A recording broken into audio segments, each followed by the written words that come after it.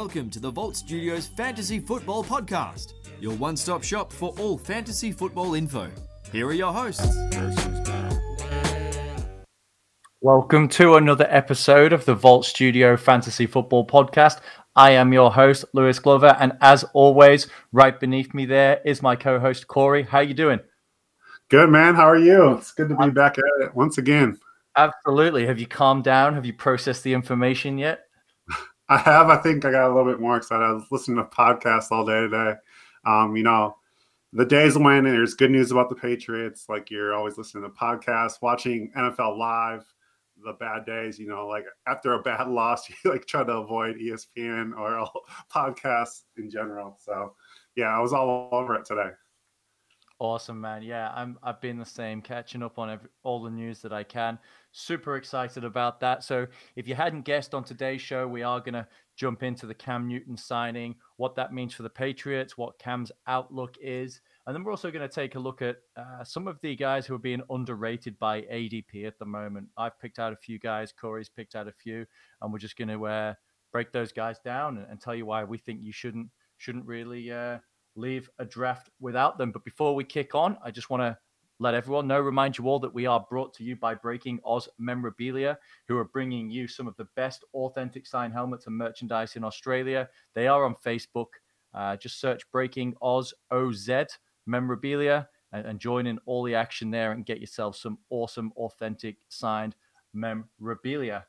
But yeah, let's play that drop, JA, and then we'll get into the show on the other side.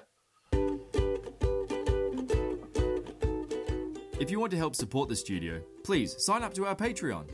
Head to www.patreon.com/The Vault Studio and choose from a $1 or $5 a month sub. Also, check out our once-off $100 special, where we will make a podcast on whatever you want. The power is yours.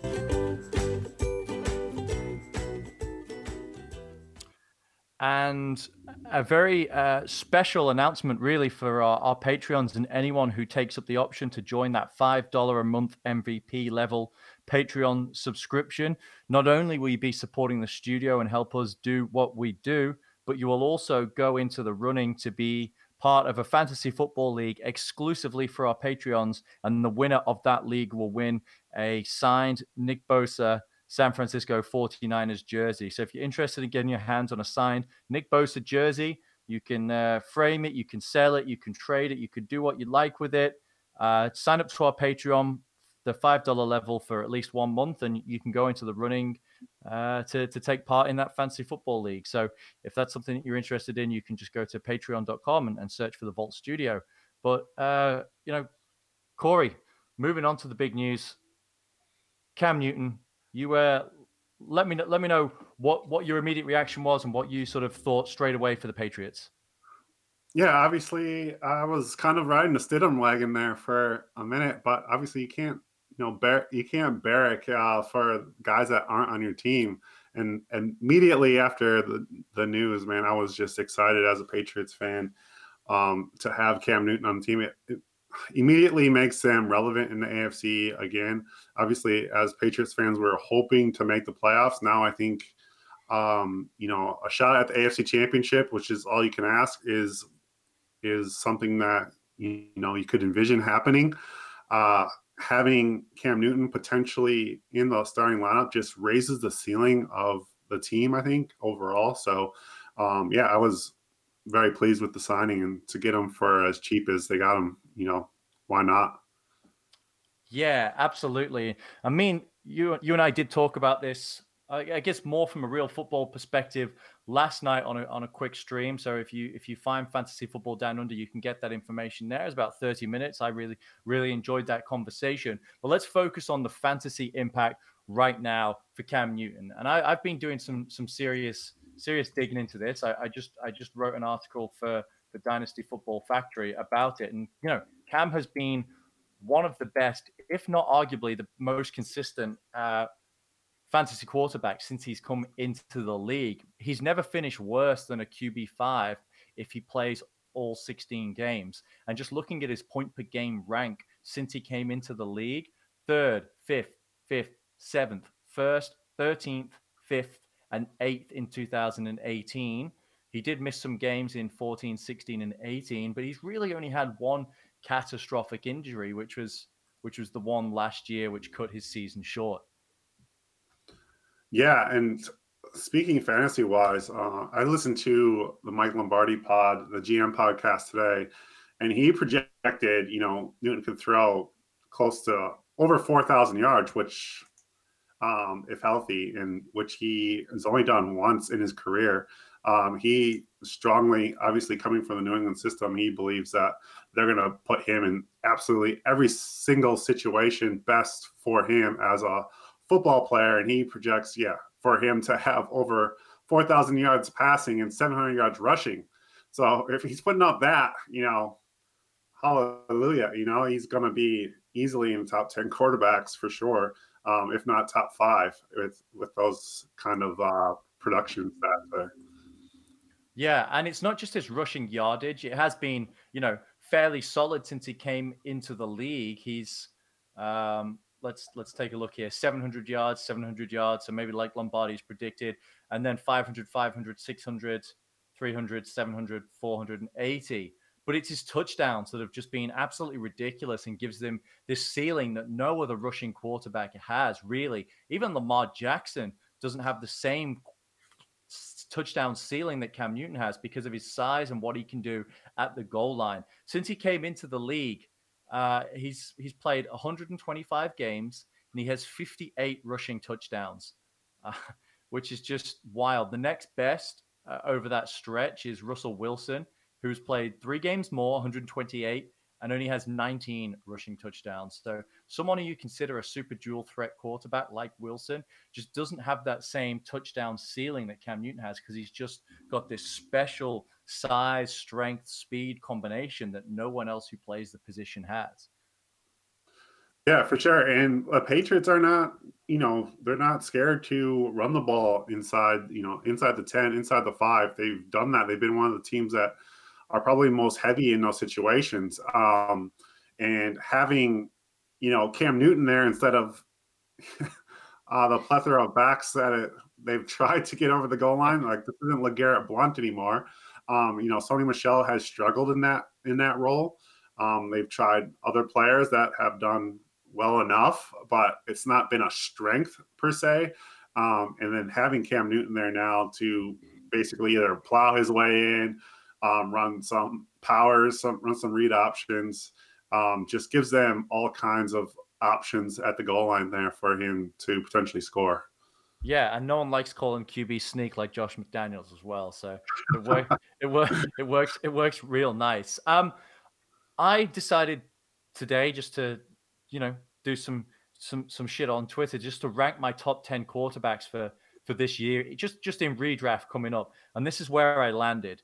And I'll just go through it and then put the caveat at the end. So number 1, no surprise, Pat Mahomes. Number 2, Lamar Jackson. Number 3, Dak Prescott. 4, Kyler Murray. 5, Russ Wilson. 6, Deshaun Watson. 7, Carson Wentz. 8, Josh Allen. 9, Cam Newton. And then 10, Matt Ryan. But if I could guarantee Cam's health, like we know he's going to play 14 or 15 games, and I'm giving them the benefit of the doubt to do that if they come back and say his Lisfranc injury in his shoulder is 100%. Now, there's a chance he's going to get banged up and miss games, but I put him at 7. Like if I could be assured of that, Cam would be QB number 7 for me. So where are you on him for this year? I guess it sounds I'm pretty bullish on him. Are you in the same ballpark? Yeah, I'm thinking he's definitely a quarterback 1. He should be drafted everywhere in redraft. I don't see an option not to. I think even if you have to reach for him a little bit, then so be it. But I think because of his upside, that I would look at potentially grabbing him a little bit earlier than whatever consensus might be when you have your draft. But I think his ADP obviously is going to go through the roof now. I think it goes up and up and up. We'll see where it caps off, but I definitely think he's a top 10 quarterback and he should be owned in every redraft league. Yeah, I completely agree with you. And I'm going to segue here onto a new segment for the podcast because we've got a new sponsor.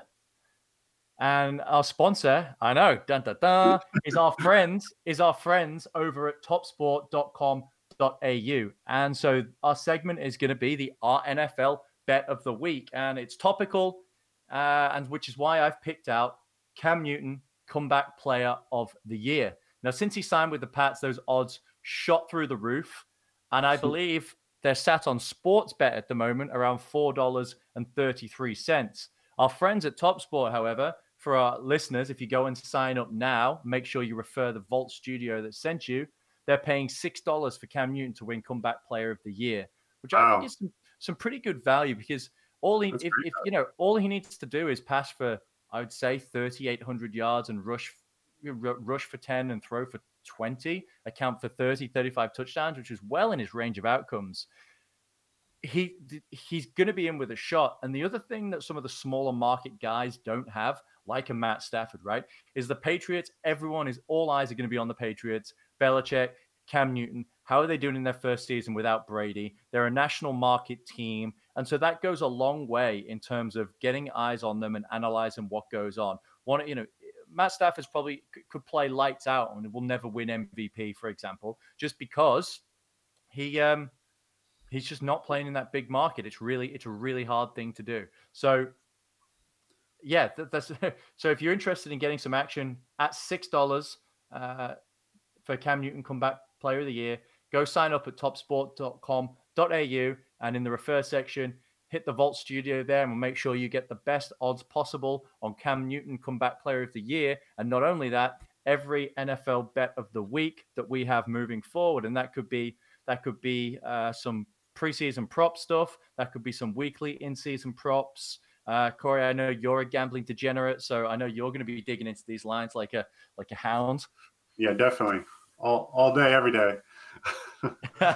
No doubt. So that's brought to us by our friends at topsport.com.au. Go check out what they've got on offer over there. All right, let's move on over to what we really want to dig in into this episode of the show and look at some guys that are going underrated. A few episodes back, we looked at guys that we didn't want to touch with a sort of 10-foot pole at their ADP. But let's now go to the underrated guys, the guys that you feel that people in the draft room are going to look at you and frown upon you for drafting, but you're going to feel really good that you've extracted some value. So give me your first one. Yeah, I think the whole premise when we talked about it was, you go into a draft and every year there's players that kind of have like a taboo, or people are like, you make the pick and they're like, but still, I believe that, these players that we're talking about will still return plus value for you in your drafts. And that's what you're really looking for. And my first player is definitely falls in that category. It's Le'Veon Bell. And everyone just moans.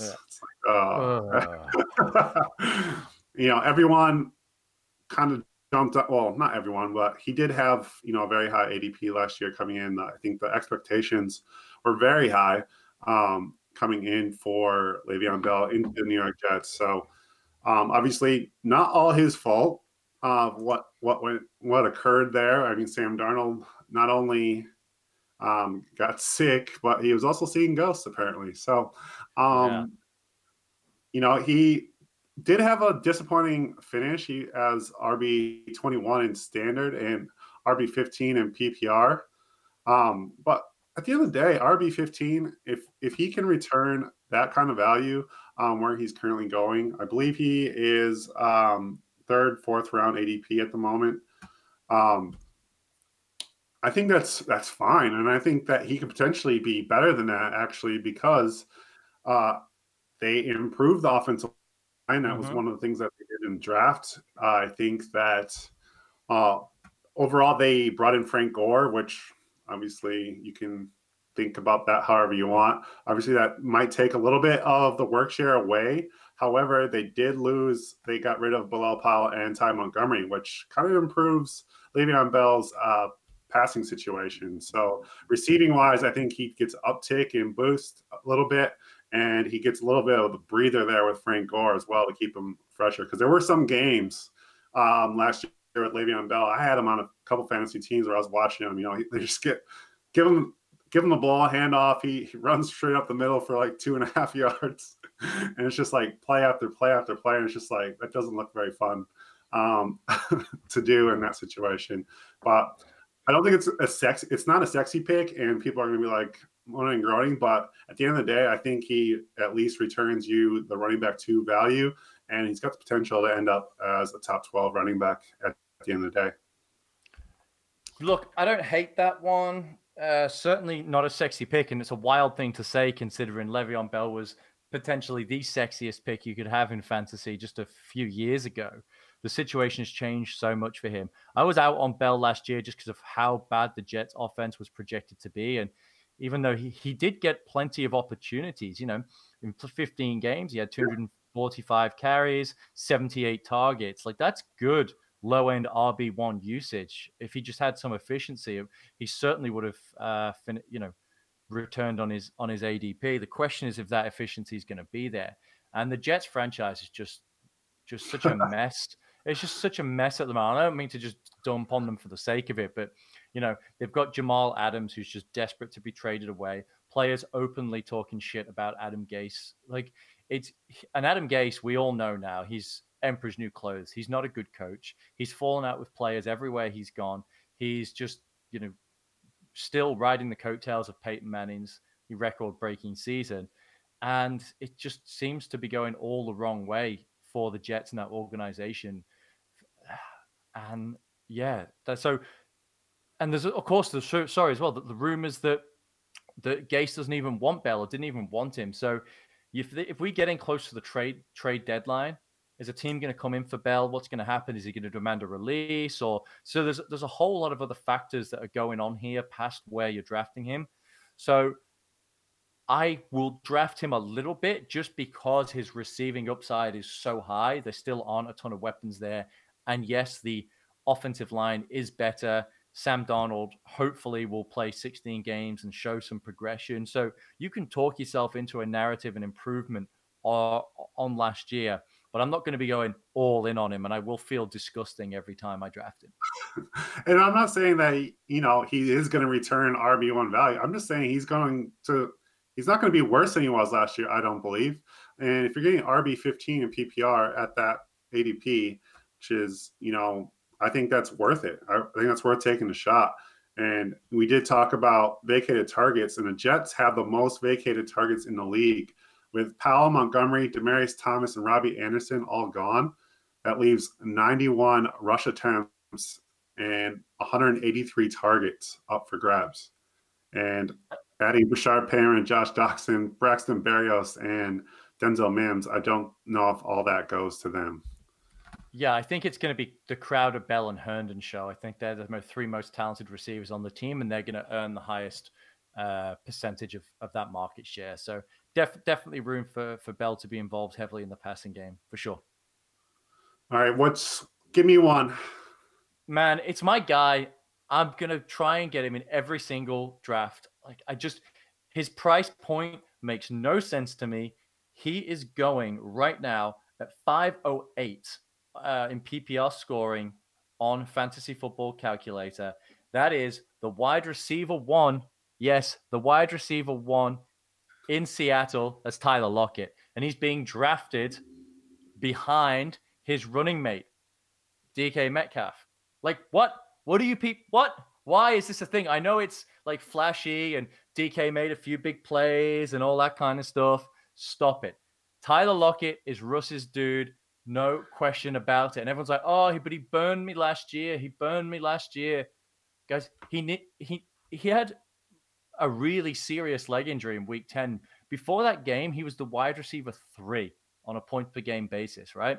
He got severely hurt in San Francisco. He was hospitalized, and there was a moment where they thought he was going to have surgery to save his leg. Like, it was a really, really bad injury. Fortunately, he was able to recover from that, but he was just playing decoy for the rest of the season. I think he had one more decent game, but he was hurt.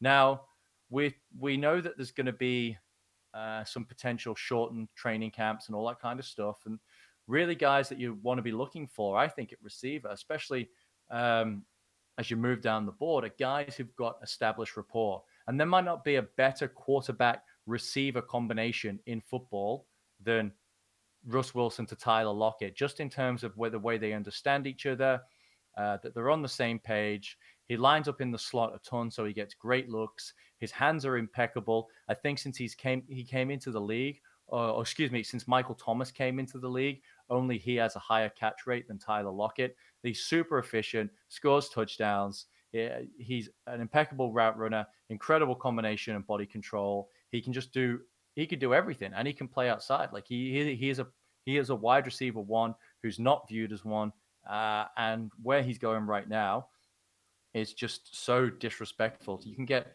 him as your wide receiver 2 on your team, but I'd be happy to load up at running back, get myself a stud tight end in Mark Andrews, and then come back and get Tyler Lockett as my wide receiver 1 and feel real good about that. I know you love him. I just don't. I understand the DK Metcalf love because he's the prime, second year wide receiver, breakout candidate type receiver. He's prototypical. He's your big, fast, elite. Not the best hands, however. That being said, but I get why DK is being drafted higher than him. Lockett came off that, pretty ugly, or what looked like ugly injury, what he ended up coming back from, leg injury. But that being said, I don't trust that Seahawks offense enough. Like, I feel like one guy can have a good season there, and I feel like just with that Schottenheimer offense, I'm just so disappointed every week in the production. It's like so hit and miss. Like, yeah, Lockett will have, a great game one week, and then the next week it's just like 2 catches, 19 yards, and you're like, what the heck? What happened? So I guess that's where it comes in, but I think there's just kind of a gray cloud over that Seahawks offense, especially when it comes to passing. Everyone loves Russell Wilson because he just finds a way to get production, especially if they're losing in the second half. It just becomes Russell Wilson show. But you can't bank on that with receiver production. So that's my only concern, is just the way that the whole offense operates. So I guess that's a pretty big concern. Yeah, we know they want to run the football, right? We know that, but I don't think their defense is particularly good. And, Wilson sustained both of these guys last year. They've lost Josh Gordon off their roster. I mean, he may or may not come back. And there's no one else there. They've got some tight ends, and then that's it. And since here we go. Since Doug Baldwin retired, or he was hurt and really was on the downside. Yeah. So from 2016, Tyler Lockett leads all pass catchers in yards per target. All of them. There's no one better. Tyreek Hill is second. Julio Jones is third. George Kittle's fifth. And he's got like 317 targets, and he has a catch rate of 71%.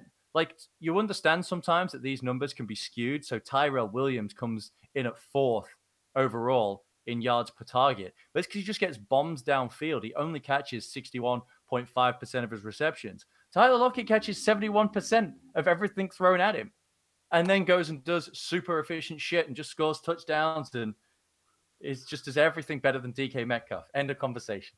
Hey, man, you don't have to convince me. You got to convince the listeners, man. That's good, because I know when we'll be drafting together, plenty more, I'm sure, as we get closer to the season. I know you can take Metcalf and I'll take Lockett. We'll have an unspoken agreement. Sounds. All right, who you got next? My next one is probably a little bit controversial. It's OBJ, Odell Beckham Jr. It seems like the group of people just in general in fantasy are either on a pretty hard line on one side or the other on OBJ. And, the fact is, he was hurt pretty much all last season. The whole year. Yeah, he's said that. He was playing hurt all year long. So it's like, how are we really going to discount this guy because he was banged up all year and he played through it. He was a consensus, top 10 receiver before that. Every single year he's been a pro pretty much. So it's just really sad to see, how far he's kind of fallen off the radar a little bit. I mean, he's not a 10th round pick or anything, but he isn't where, he's not considered a top 10 kind of guy. I think he's like a fringe guy right now. So I just think from last year, he had 133 targets. He only had 74 catches on 133 targets, which was a 55% catch rate, which was the lowest of his career. Like, he came out as a rookie. By a clip, I bet. Sorry? By a clip, I bet that was like by a significant margin his worst. I mean, he had a 70% catch rate his rookie year. In 2015, he had 60.8. 2016, he was 59.8. And then in 2017, 61. In 2018, 62.1. So, like, the guy, that's 6%, 6.5% off his average right there. So I could see him catching maybe 80, maybe 82, and 83 balls this year. I think if you need to look at Stefanski's offense more, I understand that they're going to run the ball a lot more, but they're also going to run a lot more play action. And I think that helps Baker Mayfield. And I also think that you need to look at that Vikings offense of Thielen and Diggs. He received 25% of the target share last season. I don't think that changes much this year, especially if he's healthy. That's the main thing. Like, this guy is absolute stud. And when he's right, he's one of the best receivers in the game. So I could see him definitely, finishing, as a top number one receiver. I mean, he could be a top 3 receiver. I think he's got that in him. So it'll be interesting to see how it all plays out with Odell. But I definitely think people are a little bit burnt by him in the past, and they're not really willing to take the shot on him. Yeah, I agree, and it's that sort of that bias that people have that they don't want to be burned by. But we obviously need to look at the Vikings last year and to understand what Stefanski wants to do. It's going to be a ton of 12 personnel. It's going to be OBJ and Landry as the 2 primary receivers on the field. Now, we know Stephon Diggs, supremely talented wide receiver, obviously wanted to be more involved, but last year, his profile changed so dramatically involved in Stefanski's offense, right? He was used as a deep threat, a ton of play action. His yards per reception jumped up from, he's actually alternated. He went 13, 10, 13, 10. So he's about, ran that 12 yards per reception on his career. And then last year, it spiked up to 17.9, nearly 18 yards per reception. He was the most efficient, most effective deep threat at the wide receiver position in football. If you don't think that's something Odell is going to absolutely excel at, you're out of your mind. And he's now had time to work with Baker. He's getting healthy. He also has just tweeted about how committed he is to being in Cleveland. Someone tweeted, "Oh man, I want to see Odell at the Patriots with Cam Newton," and he quote tweeted it back, being like, "I don't care about that. I'm here for the land and the land only. The land being Cleveland," or words to that effect. So he's publicly come out and committed himself to being in Cleveland. He wants to be there. His best friend, Jarvis Landry, is there. And I just think this is a perfect situation. And he isn't going at like dirt cheap, right? He's going at wide receiver 10 at the moment at the back of the 3rd round. But we've talked over and over again about how you build your roster. And you can go and get yourself 2 bell cow running backs and then come back in the 3rd round and leave your draft with Odell Beckham Jr. as your wide receiver 1. And then there's some other guys you can focus on for a bit more guaranteed volume, those targets, that more stable guy. But he's going to give you some absolutely boom weeks. I can see it now.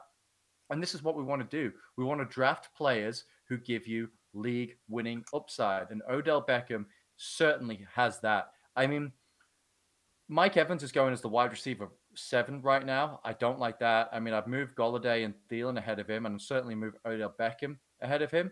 And for some, I don't mean to cut you off. Where did you get that number? Because on Fantasy Football Calculator, he's way farther than that. Oh, for real? They got him in 7th round. You got to look at PPR. I think you're looking at. Make sure you click PPR on the side because the standard scoring, like no one does any mocks, it's screwed up. Oh, okay, gotcha. But it's just refreshed for me. So, yeah, but he's still there at 308.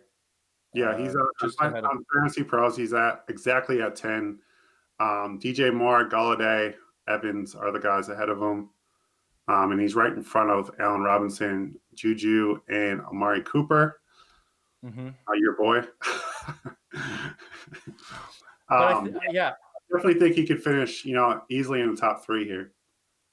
Yeah, no question. And I think everyone's relying on DeAndre Hopkins a little too much. He shouldn't be the lock consensus wide receiver 2 by any stretch of the imagination. There's guys, I'm putting Devontae Adams, Hill, Julio Jones all ahead of Hopkins. Then we get into the Chris Godwin territory. And man, let's while we're talking about these wide receivers, Antonio Brown, if he signs with the Tampa Bay Buccaneers, as the rumors are starting to say, man, the rumor, there's no smoke without fire. AB's signing for someone. He's playing this year. There's no doubt. AB. The reason why that rumor happened is because I was listening to, like I said, Lombardi podcast today. And he said it on there, but he also said Arians will never do it. But he said Tom Brady would do it today if he was the GM. So it comes with a caveat.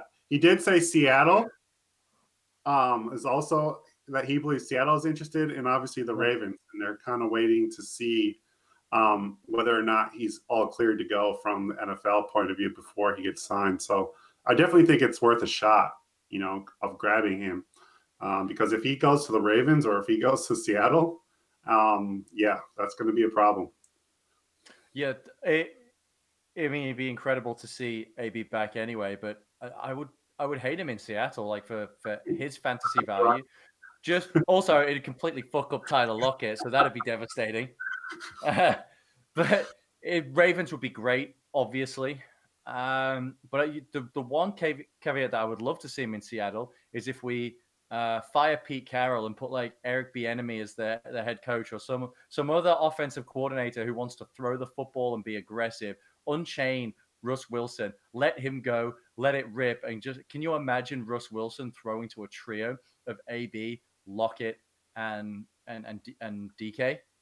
Yeah, that would be amazing as far as Russell Wilson owners go. I mean, and then if you put him on Tampa Bay, which okay, it probably won't happen, but that'd be the greatest. That would be like the greatest receiving core in football history. AB, Chris Godwin, Mike Evans, and Rob Gronkowski. Are you kidding me? That's too much. That's some like bullshit Madden team where you just stack all your guys. So true. All right. You went OBJ. My next guy on the list, and he's really only because of the sort of the Cam Newton news, but so I expect his ADP to start climbing. But Julian Edelman, man, Julian Edelman is going in the middle of the 8th round, in the 90th selection. I don't even know what wide receiver that is. Let me filter by wide receiver and see if I can get a number here. But this is a guy, he's 34 years old. He's just posted his career best yardage, nearly matched his career total career level of receptions, and had serviceable numbers of touchdowns as well. Now, obviously, Brady's gone, and that's his guy. But everyone's all of a sudden acting like, oh, Cam Newton doesn't like to lock on guys. Of course he does. He's been a Greg Olsen dude or a Christian McCaffrey guy, or he locked onto Steve Smith early on in his career. Like, he does that. Cam gets a guy and feeds him. And Edelman is being drafted right now as the wide receiver 37. 37. Yeah. He finished as the wide receiver 7 in PPR scoring. That differential's crazy. Yeah, and he. Yeah, go ahead. Yeah, he could easily finish as a top 24 wide receiver. You make a ton of equity back, and you get by getting him as the wide receiver 37. Like the upside relative to the guys around him. Obviously, Will Fuller, I love him. We know he's never going to play 16 games. Tyler Boyd is not going to be the primary guy on that offense. Even with AJ Green, we think AJ Green's going to be okay. Slayton's not the primary guy in his offense. Deontay Johnson certainly isn't. Deebo Samuel isn't. Michael Gallup isn't. Jarvis Landry isn't. Brandon Cooks could be, Parker could be Marquise Brown. So now we're getting into a territory of guys we go, okay, this could be the primary receiver in the offense. But all the way down at Julian Edelman, he's most likely going to be that primary guy, and you can get him for just disgracefully cheap prices right now. Yeah, and I mean, it's just like the same old, same old. Like Edelman, he just comes out every year and produces. I think he's kind of around the same time, like around the same place every single year, probably a little higher in past years because of Brady. But I still think that Edelman brings everything he brought last year. The only difference is, Cam Newton's throwing him the ball now. Even with Stidham, I don't think he's the one receiver. I don't believe that this changes much for him, because I believe that his role in the offense is his role, and he's very good at it. He knows it like the back of his hand. So I think that people always kind of sleep on Julian Edelman, and he's always like that guy that you draft in the middle rounds, and no one says really anything. Yeah.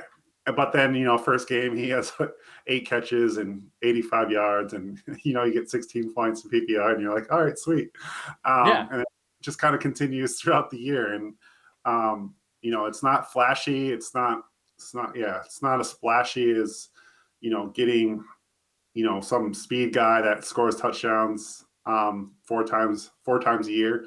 But yeah, I definitely think people sleep on Edelman. They're sleeping on him again. He's motivated. He's good. Now it's like he's nothing without Tom. The narrative is he's nothing without Brady. He's got a chip on his shoulder. He's got something to prove. He's an incredibly hard worker, and he's just an unsexy pick. I mean, there's nothing exciting about a short Jewish slot receiver, but he gets it done, right? He just gets it done every single year. He's phenomenal hands and concentration, great quickness in the short areas, and he will be open continually. So I'm super excited about what Julian Edelman is going to be able to do with Cam Newton. And also, Cam is, he's got an arm on him as well. Like if he needs to make those quick, tight little window throws, all you need is Edelman to get one step on a guy, which he can.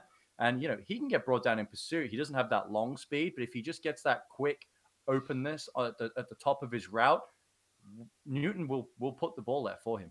And I think having Cam there actually kind of opens up the rest of the options on this passing team as well, because as quarterbacks get older, they tend to lock into their one guy. Like, look at Aaron Rodgers. He loves throwing to Devontae, and that's pretty much the only guy he throws to. So we see this as quarterbacks get older, as they lock into their favorite target or targets in that case. So I think with Cam on the field, he's going to be able to distribute the ball, and that's going to open up opportunities for Edelman, because teams aren't going to be able to just lock down on Edelman like they have been trying to in the past, where they try to double him and do a bunch of different things with him. I don't think they're going to be able to do that with Cam Newton as the quarterback. You can't, because you have to account for him at all times. Right. At all times, it's true. 11 on 11, you have to account for him. You're not accounting for Brady leaking out and rushing for yardage, right? So you have to be mindful of Cam Newton at all times, and so it limits to a certain extent what the defense can do. So I'm really excited about Edelman this year. All right, who's next up for you? Yeah, I got Marquise Brown here. I know that a few people have been tooting the horn for him. I think this is almost more of upside play on Lamar Jackson's quarterback ability as much as it is Marquise Brown actually being healthy as well. Because I think those two things go hand in hand. I think Lamar Jackson becoming a better deep ball passer and becoming a better passer overall, I think helps Marquise Brown's ceiling. And then obviously Marquise Brown needs to be able to stay healthy. But this guy is in your Tyler Lockett kind of mold, Mecole Hardman, just an electric speed guy who can just get deep quickly. He showed that last year. Marquise Brown, Mecole Hardman, Tyler Lockett are the only wide receivers with 6 touchdowns from the slot in 2019. That's per PFF. So the guy's absolutely a stud. And it's one of those guys that I tend to usually kind of stay stay away from just because of the, I guess, the boom or bust of them. But I know a lot of fantasy players love that aspect of those guys because, if he has that game like he did, against the Dolphins week 1, it's like you win a week, week's over. That's you it. won. Done. So I mean, he played with. If he can give you 3 or 4 of those, a year, especially this year, then so be it. You're gonna love the value you're gonna get back for him. So I think people are kind of just a little bit weirded out about him just because of the injury and not quite sure. Like obviously the Ravens have been talked about as just this running team, this running juggernaut, which they are. But what takes them to the next level is that ability to start churning out passing yards as well. So I do like Marquise Brown this year. Yeah, me too. Before I give my 2 cents on Marquise Brown, we just got a couple of things going in the chat. Hayden Ellis, thanks for watching. He says he wants Cam back. He wants 2015 back, which if you're a Panthers fan, I'm sure that's the case. He also asks, I still got credit in my DraftKings account. Is that going again? Absolutely. Every week I'll be running contests on DraftKings for the Vault listeners, for fans of fantasy football down under. Come and get a piece of this. Come and get some of this action. And we'll be for sure running contests again and promoting stuff for DraftKings. But circling back to Marquise Brown, funny enough, I was watching Scott Barrett, who is one of my favorite analysts, formerly of PFF. He's now just moved over to the new website, Fantasy Points. He's the director of Dank Stats at Fantasy Points, which is one of the coolest job titles in the world, director of Dank Stats. But he was live streaming a $350 US buy-in football. I think it's Football Guys Championship, something like that. Yeah. So you can. It's tight end premium, but I think in the 5th round might have been in the 5th round, but it was definitely as his wide receiver 2. He took Marquise Brown. He took Adam Thielen as wide receiver 1, and then he took Marquise Brown as his wide receiver 2. And as an aside, he took Antonio Brown in the 8th round. He was just he was just absolutely swinging for upside in that league. But I thought that was really interesting that he was willing to take the plunge in such a high stakes league. Now, granted, you're trying to find that one combination that beats out 10,000 other lineups, so I understand it. But still, there was a lot of other guys on the board, and we know Lamar is a good passer. If you don't think he is, or you just refuse to acknowledge it, just go scream into a void, because he is a good passer. And there's plenty of film out there of him dropping absolute dimes inside and outside the numbers. So that's not a concern for me. And he will continue to progress and develop his game and work on that partnership with Marquise Brown, who played all of last year with metal screws in his feet. Right. And Marquise Brown saw 7 catchable deep targets via PFF. He scored on 4 of them. Targeting Brown resulted in 134.4 passer rating, which was first among 86 wide receivers. So that kind of just shows you where he's at. And, you're going to be able to draft him, basically to be your wide receiver 3, and he can return, high-end wide receiver 2 value. Yeah. I got to admit, when he was drafted and when he was coming in as a prospect, I was not in on him. And I wasn't, I liked Lamar as a fantasy quarterback, but I just wasn't sure that it would work out and what the offense was going to do. But it just fits perfectly. It just fits perfectly with what Lamar can do, the offense that they want to run. They have the tight ends to eat up all of that short yardage stuff. And then you have Marquise Brown just taking it off the top. And can you imagine if AB lands there? Oh. Yeah, for sure. That'd be crazy. The Cousins going that's there. The Cousins just killing it in Baltimore. All right. My next guy, a little bit of a homer pick, is my guy, Cam Akers, running back of the Los Angeles Rams. And the reason why I've gone with Cam Akers here is that I think you can get a workhorse or bell cow running back at an incredible discount relative to everyone else. And the reason why I say that, I was like, it's a committee. You got Henderson, you got Brown. The coaches said they're all going to have a role. The GM said da. But let's look at the running backs going ahead of Cam Akers, right? We've got Kareem Hunt, for sure is in a timeshare. Mark Ingram for sure is in a timeshare. David Montgomery's okay, potential bell cow back. Mostert, Singletary, Taylor for sure, all in timeshares at least to start the season. Darrell Henderson isn't good. He didn't play last year. Like he's a situational guy. They want to give him a couple of touches, see if he can break something.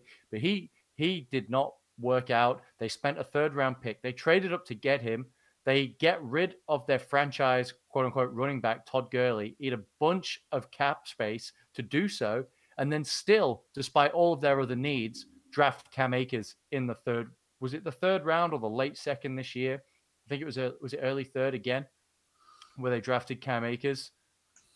But either way, the team went back to the well and got a guy who played behind the worst offensive line in college football, still produced, is an incredible athlete, has only been playing the running back position since he started college. He was a high school like wildcat option quarterback, I believe. So this is a guy who's still learning the tools of the trade, looked incredible with all of his opportunities in college, is an excellent receiver, had incredibly high pass protection grades by PFF. And where you can get him is in the middle of the 5th round as the running back 28. Like that's humongous upside. Again, considering who's going after him as well. Swift, Damian Williams, Darius Guice, J.K. Dobbins, Rojo, and Vaughn. How he just screams out to me as just someone who has the opportunity to take up 65% of the running back sort of total opportunities or snaps in the offense. Yeah, I mean, I don't mind it. I don't mind taking a shot on him. I think it just depends on kind of where and how your roster is built. I think getting anyone in that Rams backfield, taking a shot. Like if you believe Cam Akers is that guy, then so be it. Take him, because I don't think we know. We definitely don't know what the running back situation is going to be like. I think Cam Akers has probably the most upside of all those guys. So I can tell you it's not Malcolm Brown. I can tell you that for sure. It's not Malcolm Brown. That dude is jag. All right, I got you. But Darrell Henderson, maybe. No, you don't like him. You don't like the 4 carries he got last year. This is the problem. Like he didn't do shit, and this is the thing. He had gaudy college numbers, but he beat up against pretty bad competition for Memphis. Although when he did play against SEC teams, I think he did do quite well. But still, that's my only kind of. I get it. I love that. You're putting your Florida State hat on and you live by Cam Akers. But I do think that if you are a Cam Akers fan, then so be it. I think it's worth the shot. I think he could bring back that value even more so, because running back position gets pretty ugly pretty quickly, as we've talked about in past podcasts. So getting a potential, starting running back is hard to do, especially in the later rounds. So go ahead, take a shot. I also think that people should invest in taking a shot on Henderson as well even later in drafts. So I mean, he's much cheaper. He's much cheaper, so it's it's a good sort of hedge. I'm just pulling up Cam Akers' player profile. It's just the situation. Obviously, when you draft, if you have 4 or 5 running backs already, and you don't feel like you have the draft capital to get Akers, and I don't mind you taking Henderson. But at the same time, if you wait on running back and you kind of go in 0 running back, and you're like, oh crap, everyone else took all the running backs, and you're sitting there looking at Cam Akers, like I think that you could be looking at worse options. I think that's pretty good play if you try that strategy out. So, like I said, I don't hate it. I'm kind of just walking on eggshells with it. I'm just a little bit nervous in that whole Rams running game situation, especially with their O-line and things like that. So.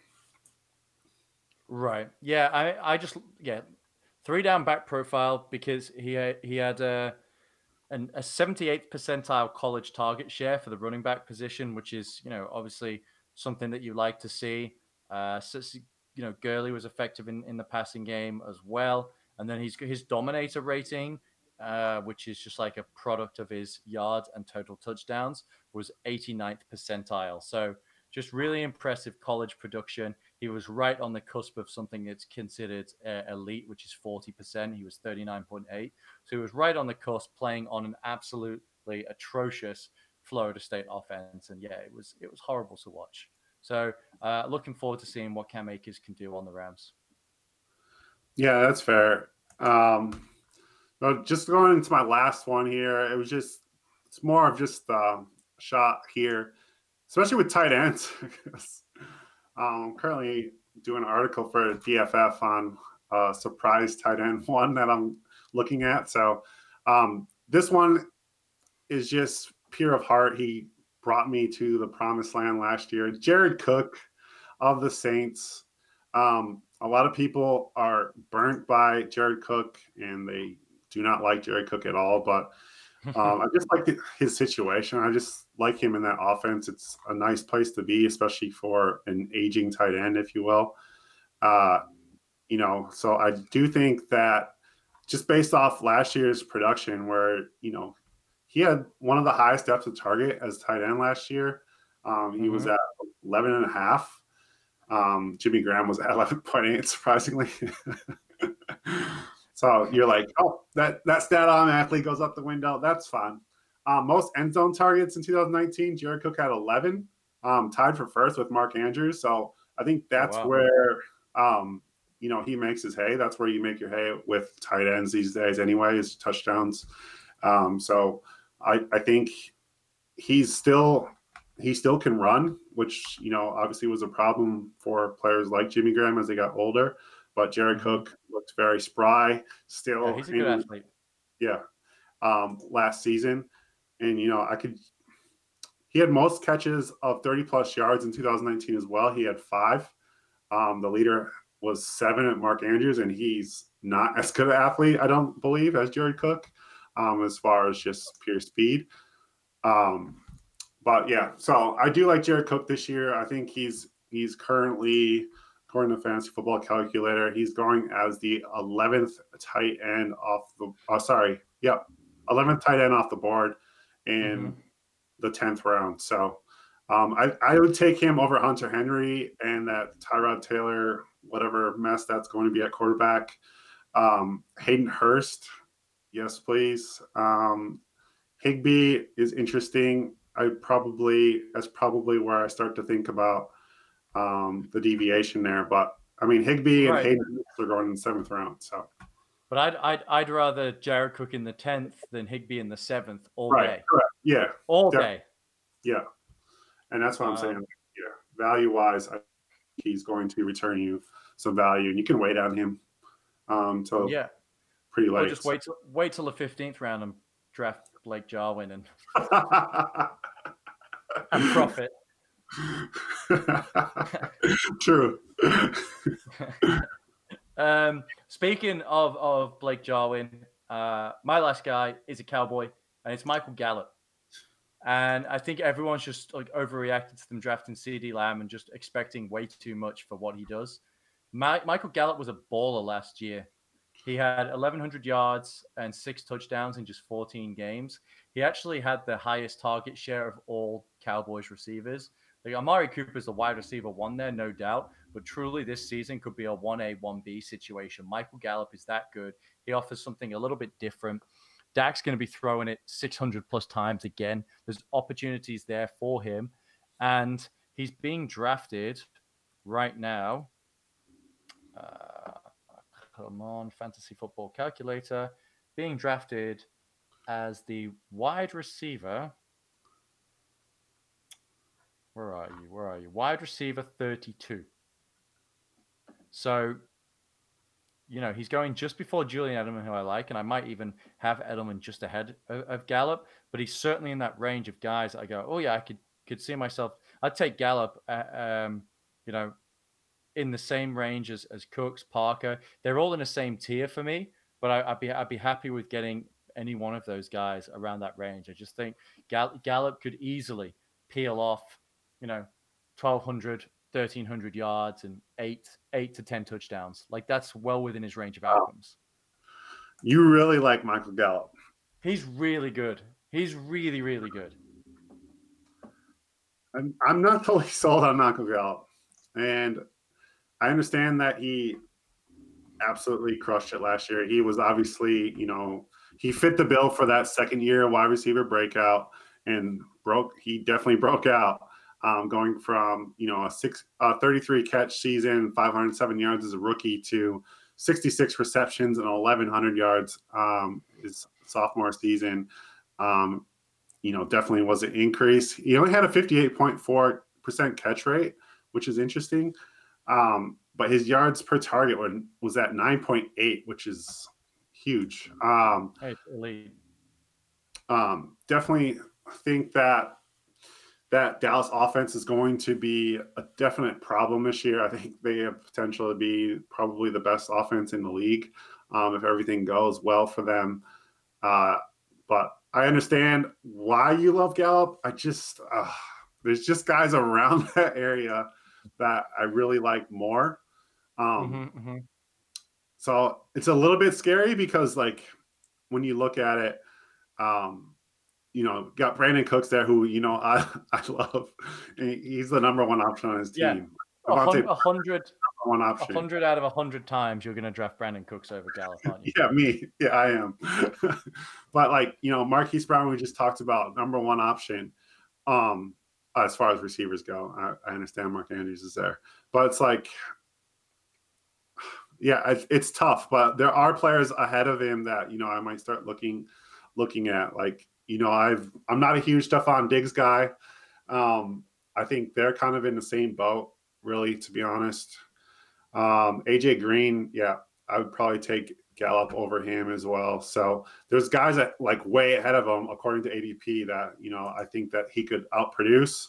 So I get where you're coming from on Gallup. It's just, it still feels a little bit risky for me to take him. But that's what we're talking about. We're talking about guys that some people are not going to love, but we think that will bring you back value at the end of the day. Yeah, exactly. Is there anyone else you wanted to throw a name check out there just off the top of your head, or is that gonna? Are you good? You piece? I'm bringing a blow up. Not really. I mean, Marvin Jones is always an interesting guy. Every single year, tons of touchdowns. Stafford's healthy. I think Marvin Jones is truly undervalued, just because. Even as a Kenny Golladay, I had Kenny Golladay in a couple of dynasty leagues, and it's just super frustrating when Marvin Jones comes away with 2 touchdowns. You really don't know. Like, you look at the screen, you're like, was that Kenny Golladay? Was that Marvin Jones? Oh, it's Marvin Jones again. He's got his 4th touchdown of the day. Great. Kenny Galladay's got 4 catches for 55 yards. So I think that's a guy that's very interesting, and people kind of were like, as when you draft them, but they return really good value. So, do you have any other ones that you can just throw out there that potentially could be guys draft but return some value? I mean, I think we talked about him a little earlier on, but another receiver who you just feel gross taking is Jamison Crowder. And James is like, dude, Jamison Crowder had a boatload of targets last year. He was excellent. He's going to be the wide receiver 1 there. I know they drafted Mims, but rookie, all that situation. He lines up in the slot a ton. He's a discount Tyler Lockett, to be honest. That's in reality, that's what he is. So if you don't like Lockett and you want to get another good guy who's going to be spending most of his snaps in the slot, they brought in Brashad Perriman to go on the outside to replace Robbie Anderson. So yeah, I really like Jamison Crowder, and he's shown he's not just a 6 catches for 60 yards guy. He can get those blow up games. He's really effective at getting open in the red zone, and he cost me a ton of money in daily fantasy when the matchup was there for Robbie Anderson, and he got the targets and they were missed, and then and then Jamison Crowder pops up with 2 touchdowns. Yeah, just absolute tears. 2 touchdowns again. He's like, "Are you shitting me?" Like 100% Robbie Anderson, and didn't go well that week for me. So yeah, Jamison Crowder is another guy who I like. Yeah, another one that we've spoken about before in the past, like David Johnson. Obviously, not a lot of people like him. Yeah, yeah. I mean, I'll feel disgusting drafting David Johnson. I'll do it in some leagues, but I can have a different argument with myself every single day. Some days I'm like, yes, David Johnson is a screaming value, and then other days I'm like, this man needs to be put in a retirement home. He washed. So Right. I flip flopped real sharp. It's either yes, this guy's going to be a top 5 RB, or this guy might not even finish the year as on an active NFL roster. Yeah. So, yeah, make sure to let us know your meh kind of people in your drafts and who you're considering, and we're happy to let you guys know our opinions on those players as well. So for sure, drop them in the comments. You can reach out to us on Twitter. I'm at @FF_down_under. Corey, you are at CMoney52. Nice. Hey, we can do that next time. Look at this. I'm gonna, instead of having Lewis and Corey, we can put our Twitter handles there. Look at that development. Oh yeah, for those who are listening just to the podcast, we're streaming this on Facebook as well. So if you want to come see a couple of handsome looking dudes talking some talking some fancy football on the Facebook, we're streaming. But yeah, make sure you subscribe to the podcast, like the Vault Studio page, and remember, if you do sub to the Patreon, the $5 MVP level, you go in the draw to be selected to take part in the Patreon only fantasy football league, where the prize there is the signed Nick Bosa jersey. Happy to say the Fantasy Football Down Under Bowl filled as well. So thank you to everyone, all of the listeners who are a part of that. That's awesome. A couple more days and we'll be sending out the donations, and the draft will start in August. Everyone should have the draft order done by now. So that's it for the show. Thank you everyone for listening, and yeah, Corey, I'll talk to you soon, man. All right, man. See ya. Have a good day. Thank you. Take care. Thanks for tuning into the Vault Studio. If you enjoyed this podcast, please give us a follow on Facebook, Instagram, and Twitter. If you want to keep up with our video content, head over to YouTube, subscribe, and click the notification bell. Thanks for listening.